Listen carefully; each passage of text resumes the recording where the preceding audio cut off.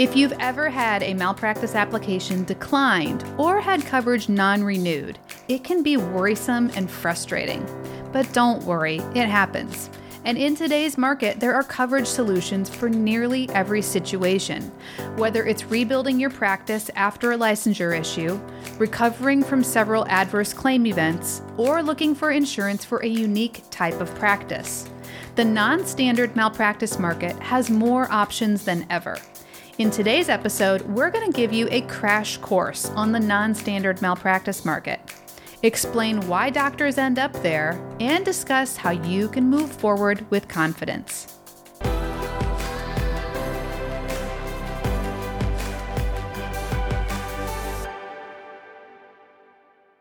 Welcome to Malpractice Insights, the show dedicated to helping healthcare professionals understand medical malpractice insurance and providing you with the solutions you need so that you can get back to the work of practicing good medicine. My name is Jennifer Wiggins, CEO of Aegis Malpractice Solutions, and I'm so glad you've joined us today. If you're new to our channel, welcome. We're so glad you're here. We release a new episode every week, both on YouTube and your favorite podcast streaming platform. So be sure to like and subscribe to stay connected.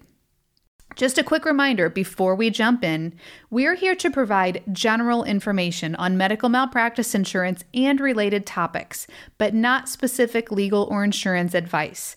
So if you have a question about your practice or individual coverage needs, be sure to ask your agent or legal advisor or contact us at aegismalpractice.com. That's AEGIS malpractice.com. We'd be happy to help.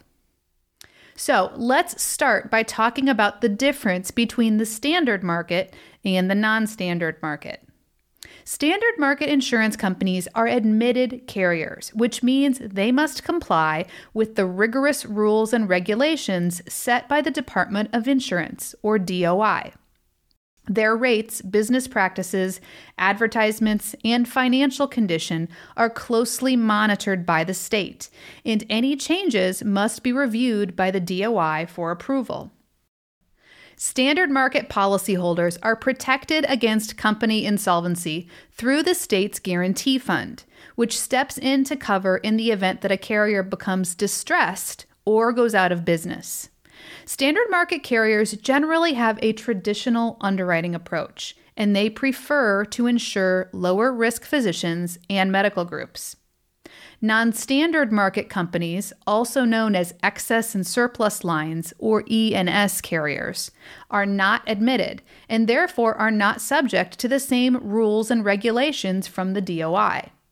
They can set their own rates, offer different terms, and take business that standard market carriers may shy away from.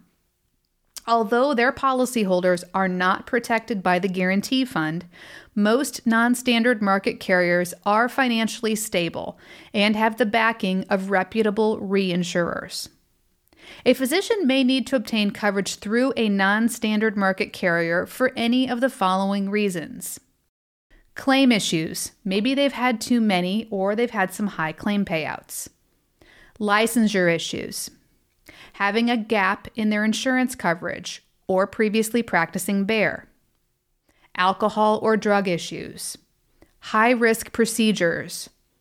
Practicing in a high-risk area.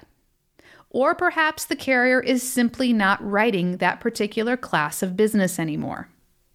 In order to write a policy with a non-standard market carrier, a broker or agent will have to show diligent effort in placing the business in the standard market first before they can access the secondary market. Usually this means obtaining at least 3 declinations in order to write or renew coverage in the non-standard market. The coverage that is issued through non-standard carriers is generally more limited in nature. For example, most non-standard carriers do not offer occurrence coverage. They only have claims made. And they typically have a hammer clause, which means the policyholder does not get consent to settle claims. Every carrier has a slightly different policy provision, so it's important to work with a knowledgeable malpractice agent to understand the differences between each coverage option. For most providers, coverage in the non-standard market is a temporary thing, and it's seen as kind of a rehab period while a provider gets back on their feet after an unfortunate event. Maybe it's just a series of bad claims or a substance abuse issue, etc. Most standard market carriers want to see at least 5 years with no claim activity and a demonstration of compliance before they're willing to reconsider a doctor for coverage. When a provider is able to transition back into the standard market, they will generally have to start over in their coverage, meaning they will have to buy tail to close out the non-standard policy before moving back into the standard market. Prior acts coverage is generally not allowed in this situation.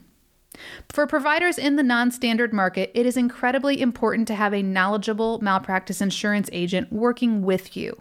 Your agent can do the legwork to assess the market for you on an annual basis to determine what your real options are and obtain the necessary declinations, etc., to continue to get you access to the non-standard market or to renew your coverage. If and when it becomes possible for you to move out of the secondary market and back into the standard market, an agent can ease the transition and help you find a suitable option for new malpractice coverage going forward. If you have any questions on this topic or you want to make sure that you're covered appropriately, click the link in the description box below where you can connect with us via phone, email, or chat today.